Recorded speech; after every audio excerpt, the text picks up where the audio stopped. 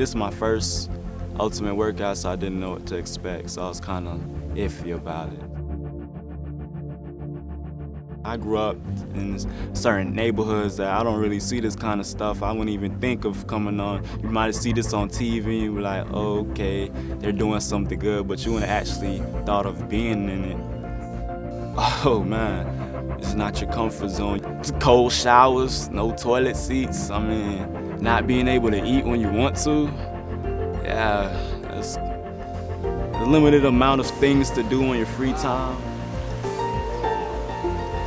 Certain things seem like it is not gonna happen and they end up pulling through. I mean, it just lets you know that God, like, He cares and He's watching, and He's an on-time God, I guess, you know?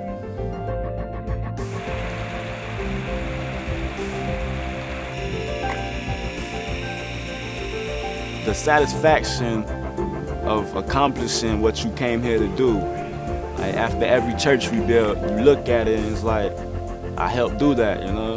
Where I'm from, I'm not taking any part in anything like that, so to actually be a part of something like this, it makes you feel kind of good, you know?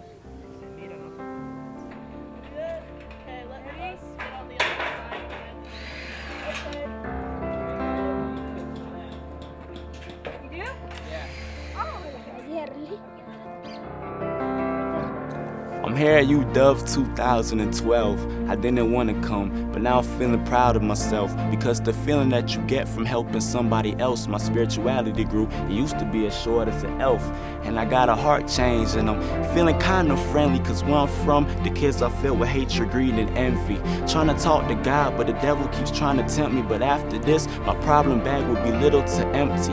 I did stuff on this trip that I never done before, like passing out tracts and helping out with the poor, or building churches. At first I'm kind of nervous, but I'm getting good at it, but I'm still not perfect. But real talk, man, this a good experience, and I ain't just speaking, man, I'm talking through experience. Just walk in Christ and try to do better.